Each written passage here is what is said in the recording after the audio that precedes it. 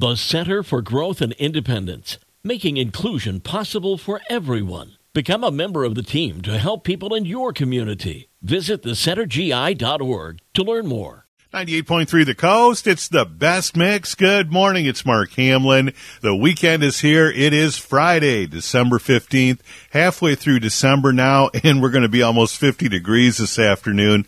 We'll check in with Carrie Peugeot and get our weekend update here in just a minute. Right now, it's time for your Daily Dish. Madonna opened up the North American leg of her world tour in Brooklyn, and she was 3 hours late. The Material Girl didn't take the stage until 11 p.m., causing fans to take to social media and express frustration.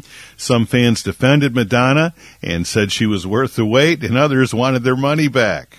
Tom Brady and a mystery woman attended the grand opening of the Fontainebleau Hotel in Las Vegas. They partied together till well after 2:30 in the morning. At one point, Tom and Justin Timberlake were rolling dice, and Justin made $6 million for a 1-hour performance at the grand opening of Fontainebleau. And Larry David says he'll retire his Larry David persona after the 12th season of Curb Your Enthusiasm.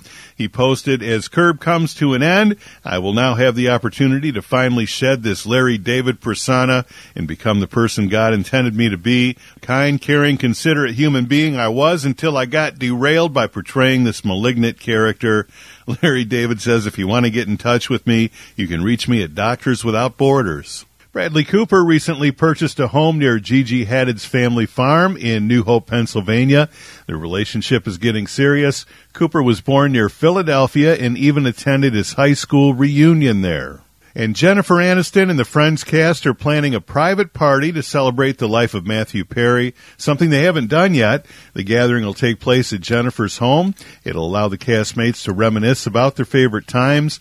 A source says it was always their plan to get together, just the 5 of them, so they could feel comfortable about saying whatever's on their mind. They'll reminisce about some of their favorite times with Matt and share their stories and laugh and cry.